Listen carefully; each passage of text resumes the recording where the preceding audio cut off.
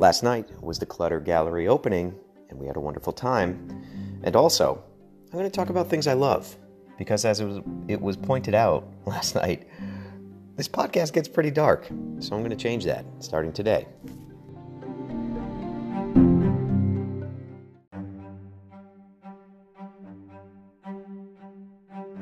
You notice even the intro music is much happier and lighter.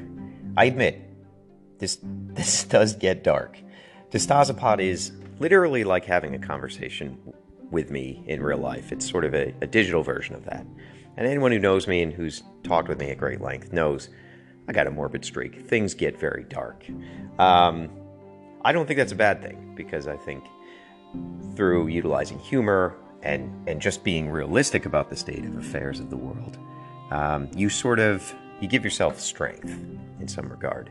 But I was cornered by a cadre of squires of the slice, led by internet bully Mike Kirchhoff, the very talented resin artist, the Mark Ultra. And he said that, he said these podcasts are pretty dark. He said his girlfriend was walking by as he's listening to it, and she's like, "What is this toy podcast about?" And he's like, "Healthcare." And he's absolutely right. I have gotten very bleak and very dark in these lately, so this one's going to be all levity, all fun, and we're going to focus on the good stuff in life. But as I'm sure Mark would admit, I kind of have a dark mind in person. I make no apologies for that. I was pulling up the gallery list to share with everybody so that they could purchase some of the stuff we had on display yesterday. And to my surprise, every piece sold, and completely sold out, with the exception of some of the colored capsules that have already been released, and they have a little bit of inventory of. But that was a really tremendous surprise, so thank you guys for checking out the show.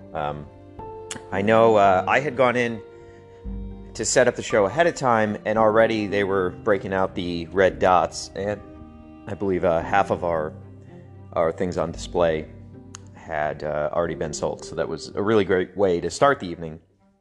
And according to this morning, they're all gone. So there's probably a couple questions about the exhibit and the display and why we did what we did and what is the significance of it. So my goal was to, obviously I've always been obsessed with color theory and these sort of multicolor displays. Somebody remarked last night that this looked like a Uniqlo sock display, and I thought that was such a wonderful compliment, because that's exactly what we're going for. Something very clean, something very colorful, and I thought it was a perfect opportunity to debut these clear capsule version 1s that I've run. And I wanted to have a display that showed a gradient of color, but also covered every single style of figure we've done. So, obviously I utilized Material Boys and unpainted figures. There was only one or two things on there that I don't think anybody had seen yet, and those, for smart squires, were picked up pretty quick. But, the purpose for this clutter thing was not to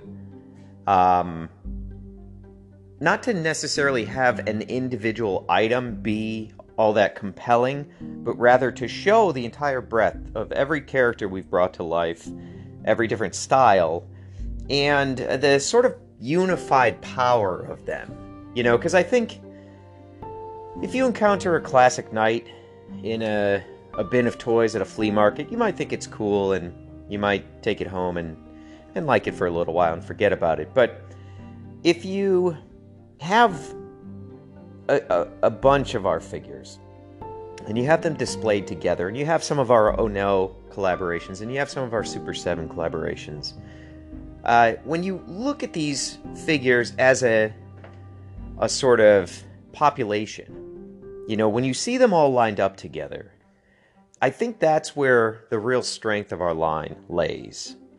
There's such a variety. If you think of our latest figure, Cyber Mama, with all her different looks and accessories, And then you look in comparison to the classic knight, our first figure. There's such a sort of wild, rich history that happens in between these two high water marks. And I think that that's what's interesting to me about Knights of the Slice. The same way I would be confounded by these bizarre Remco or Chap May or Leonard knockoff figures I would find in stores when I was a kid. You know, just things that didn't make sense but looked cool with interesting color schemes and sort of reminded me of other popular mainstream characters. That kind of magical feeling I think we've really nailed in this line, looking back over 5 years. And I wanted our display to reflect that, to give people a sense of the depth and the different combinations and the wild characters and the base bodies. And probably the best part of the evening is talking to completely new people. And just, you know, answering their questions and you know, trying to interpret what kind of reactions they get from it. And I think overall, you know, people just were drawn to the colors and they liked the interesting sort of feeling of trying to decipher what a figure might be inside of that clear capsule. Because this was not a hands-on display. People weren't allowed to sort of touch and open these and do things like that. So they're almost kind of viewing these as specimens in suspended animation. And I think that that's really fun and fascinating. And overall, it was a fantastic sort of experience. People drove from as far up as Boston, a couple friends from Connecticut, New Jersey, Albany. It was really, you know, it was a nice coming together for everybody. I always love seeing Squires of the Slice in person, but I particularly love seeing patrons in person. And we had a little powwow between all the patrons. And you know, maybe a couple secrets were revealed. I don't know. I can't say. I was twisted off of that unsweetened iced tea. I wasn't in my proper mind. I think that our next sort of live event and an opportunity for people to interact with myself and hopefully Nikki in person will likely be the store opening in Connecticut for Bobby Torres's new brick and mortar venture. Currently it is called From the Top. God damn it. I believe I have convinced him to switch the name back to This Toy Life because I think that's a fantastic name for a toy store. So that's going to be happening probably towards the end of this month, maybe early March, and we're going to have a dedicated Knights of the Slice evening. This will be happening in Connecticut, which is much easier for our friends in Boston to get to.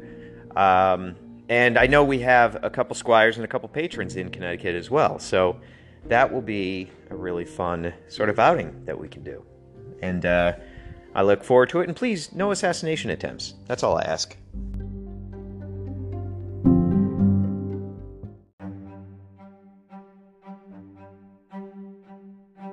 So, in keeping with the theme of joyous, happy feelings, right now I'm obsessed with a toy line that I've been obsessed with at a couple different junctures over the years. I'm back in that Brave Star frame of mind. And I don't know if you guys collected Brave Star or not. I'd love to hear from you if you have. I've told the story before. This was one of the only figures my great-grandfather ever bought for me. He was not the toy buyer of that household. And he was a very pleasant, soft-spoken guy, but a illiterate World War II veteran. And he was very nice and very warm to us kids, but I could tell he was just of that generation that didn't fucking talk about anything. You know, they tried to have no emotions. They were raised that way. You know, they all grew up in the Depression.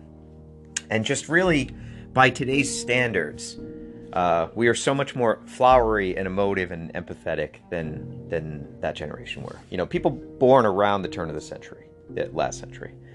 And he used to go out for these long walks. That was his exercise. He would walk for miles and miles. And he walked to, I think, Caldor, and they were clearancing out Brave Star for It was either a dime or a nickel. I don't remember what I told last time.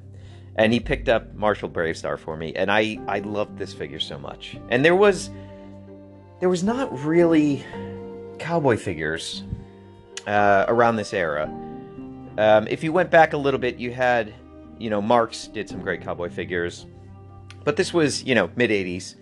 There wasn't really too much going on cowboy-wise. Although, as I have said previously, Young Guns 2 was a hugely influential movie to me.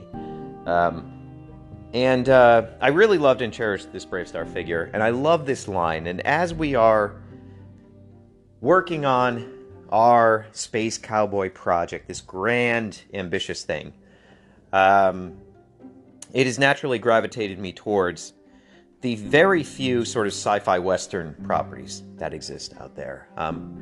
You had Galaxy Rangers and you had Bravestar. Galaxy Rangers was much more popular in Europe and the UK. I actually just got an annual of Galaxy Rangers. For those who don't know, in the UK and parts of Europe, they have annual books, and these are, you could almost consider them yearbooks in some respect. They're sold around the holidays, and they encapsulate a bunch of stuff, comics, sometimes like word puzzles, things like that. Sometimes they have little bonus accessories that go along with them, and they're just sort of like an end of the year hardcover book that parents and grandparents could get for kids based on the properties they were into. So if you do some research, there's some great publications that just never happened stateside for all of these brands during the 80s and 90s. And I was lucky enough to find a pretty reasonably priced Galaxy Rangers one. And, the art's kind of terrible, but there's some interesting pieces to it. So I've been sort of like consuming Galaxy Rangers and consuming Bravestar. I can say that anybody who sort of lies to themselves and says that these 80s cartoons still hold up and are great are completely full of shit, because these things are really not well done. No offense to the creators involved in these things, but I don't think that this was... I think largely the creatives involved in the 80s cartoon programming were just getting a paycheck and just writing nonsensical scripts. And the artwork, let's face it, we were all the victims of a bait and switch when it came to animation, because the introduction to each of these cartoons was this really high quality animation, usually done by a Japanese studio or an Asian studio that was highly proficient in this. And those were big budget pieces. And then the interior animation was always really subpar. There's numerous examples of this. It is a sort of a real kind of scam that they were running, because a lot of what you think and recollect and like about these old cartoon shows is based on that intro. And that intro, because it was going to play every single time an episode aired and was going to be their sort of banner, they put a lot of cash into those intros, and they got a lot of mileage out of them. But in comparison, the sort of the quality of animation that we got within the actual episode was pretty abysmal. But all the same, I'm into this idea of a sci-fi western. I'm really immersing myself in it. Another good one is Star Saber Sheriff. I don't fucking know. It's called Bismarck in Japan, and it is an anime, and there's three main characters. There's a sort of English guy, there's a cowboy, and then there's a Japanese race car driver, and I believe it's Star Saber, and the sheriffs of something, not Nottingham, but maybe that.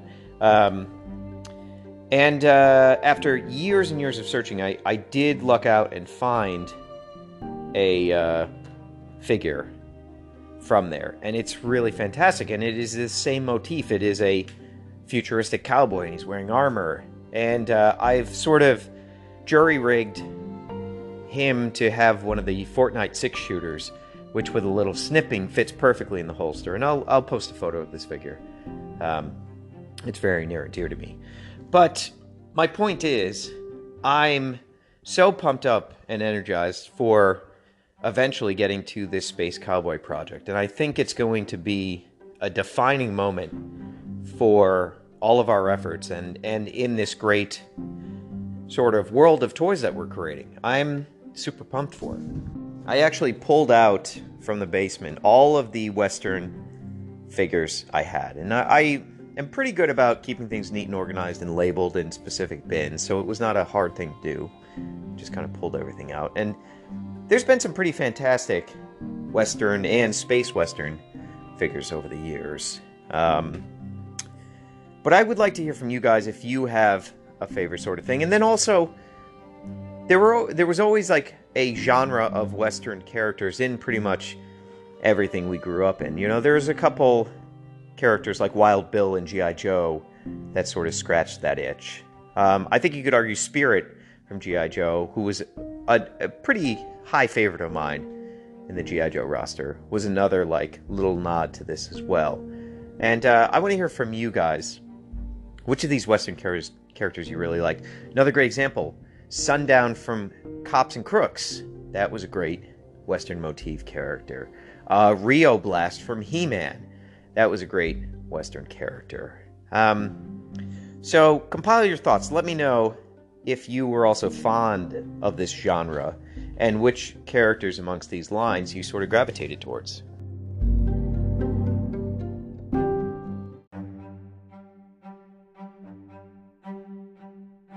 Another line I truly love, and I think that deserves some level of discussion, is the great, short-lived Starcom line. Now, if you've gotten the, I believe it was the Harley and Marley zine that I did as a patron gift late last year, there was a tiny little section of that zine that covered all the minifigures, and I sort of evaluate their pluses and minuses. And, you know, I grew up in the era of Mask and Dino Riders and Starcom and all these great lines that featured characters and figures that were much smaller than, 3 3/4 inch standard sort of entry. And it was really tough to find a perfect approach to the minifigure. Oftentimes, it felt like the figure itself was an afterthought, with the vehicles sort of taking the majority of focus. I think Mask is a good example of this. The vehicles are really great. The figures are okay. And they are lacking and missing a couple key ingredients that I think make Starcom probably the best of the minifigure lines of that era.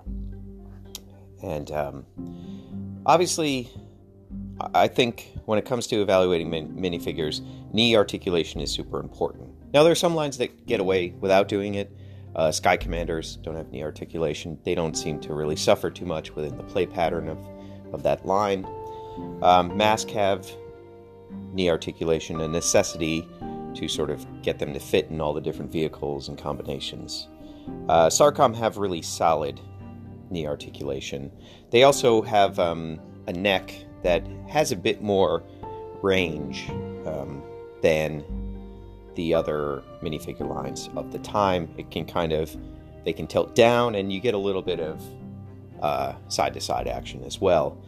The difference of plastics used in Starcom is really where the line shines, because it adds all these different textures to it. You have the rubber-esque feeling of the hoses that connect the backpacks to the guns. You have the beautiful frosted, quote-unquote, glass, the ABS transparent plastic of the visors. Obviously, any line that has a visor that's movable is really aces with me, and to be able to do it at such a small scale deserves extra note. They also did something which very few minifigure lines did, with the exception of, I think, Kenner's Bone Age. They had hands that could grip accessories. And really, I think that's the line in the sand that makes a minifigure line go from being just a sort of modest effort as far as the figure goes, to being a really great figure. Think of Battle Beasts as well. Like, they have such great grippable hands, and all the weapons work perfectly with all the different figures. You can intermix them, and it's really quite fantastic. Kenner Bone Age does this as well in a really great way. That line probably has some of the best accessories of any of these. But I digress. We're focusing on Starcom here. Unique guns and unique backpacks for each of the astronaut characters. Again, that rubber tube that connects them.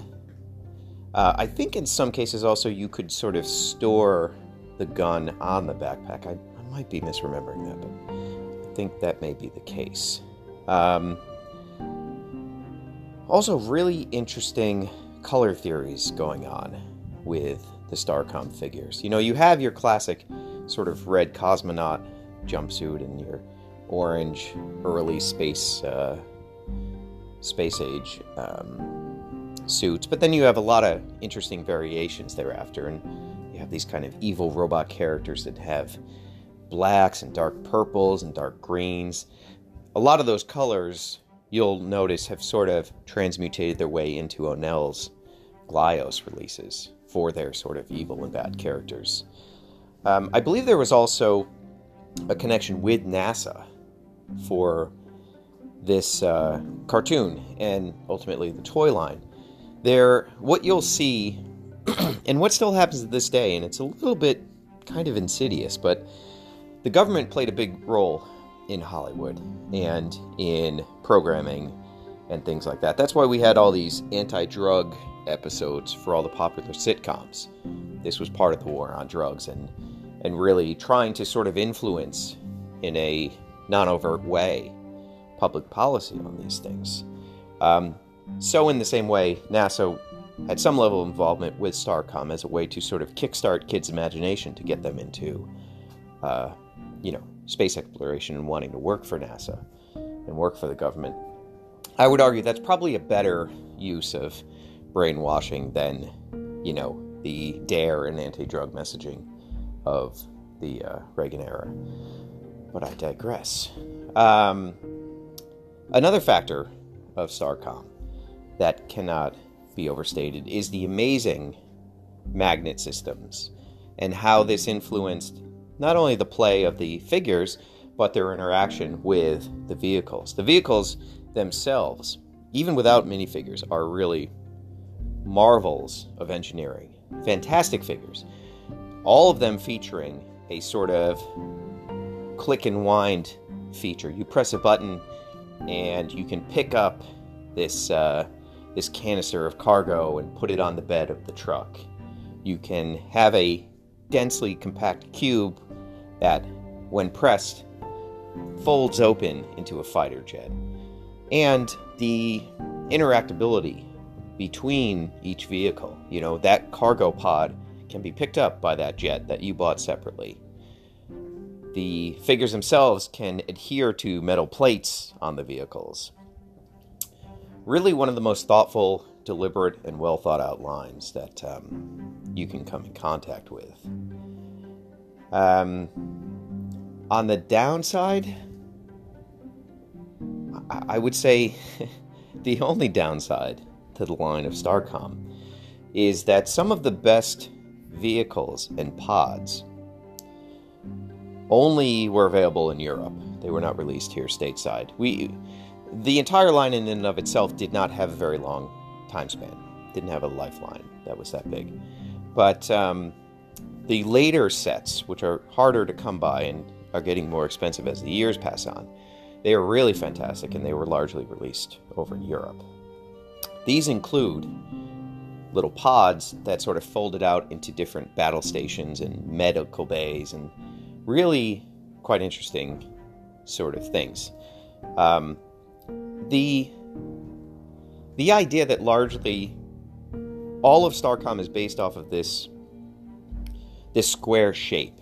And this square shape was a set size that many vehicles were built into the footprint of.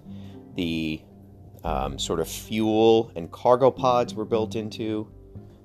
And The cargo holds for many of the vehicles were sort of all consistent with this one square shape, not unlike Minecraft having this universal square shape that all their blocks can be built upon. There was a real modularity to Starcom. And it's not that just one vehicle had this square-shaped footprint built into it. It was that all of them do, and they all correspond to it. Really, truly tremendous and a fascinating line. One that has aged quite well and still holds up to this day. And if you're looking for something modern that can kind of interact quite well with Starcom, because it is tough to track down the figures and get them in one piece and have their visors still intact, the Mega Bloks minifigure line work perfect with this. You know, they did a classic Trek line for Mega Bloks a few years ago, and there's really no vehicles that those characters can interact with, but they fit perfectly well with Starcom. And if you're like me, and you maybe casually collect the solo minifigures from the Mega Bloks line, which are really fantastic, you probably have a good army built up, and you may need some vehicles for them. You may need some bases for them to interact with, but maybe you don't have all the time in the world to build Mega Bloks sets. So Starcom work perfectly well for this. I highly recommend you dust some off and you take your Mega Bloks figures and have them populate these modes of transportation. Really, truly one of the greats. I'm in sort of like thinking about Bravestar and thinking about Starcom. I've also been trying to track down a list of top 10 toys that I published somewhere. I can't quite figure out where. It might have been on Tumblr. It might have been just into the vacuum of space. I can't for the life of me find it. I think it was stored in notes on one of my old laptops that is shit the bed. So I'm going to have to sit down and rewrite my top 10 toys of all time. And these are probably not the toys you think they are, and they're not based on merit alone. They're sort of based on, personal attachment. There are great things on there, and I think it'll be informative to look back. I am trying to find the old list because I'd like to see how it's aged since then. I must have written it 10 years ago. And I'm curious if anything that's come out since then has usurped a spot on that list. But keep your eyes out for that sometime soon.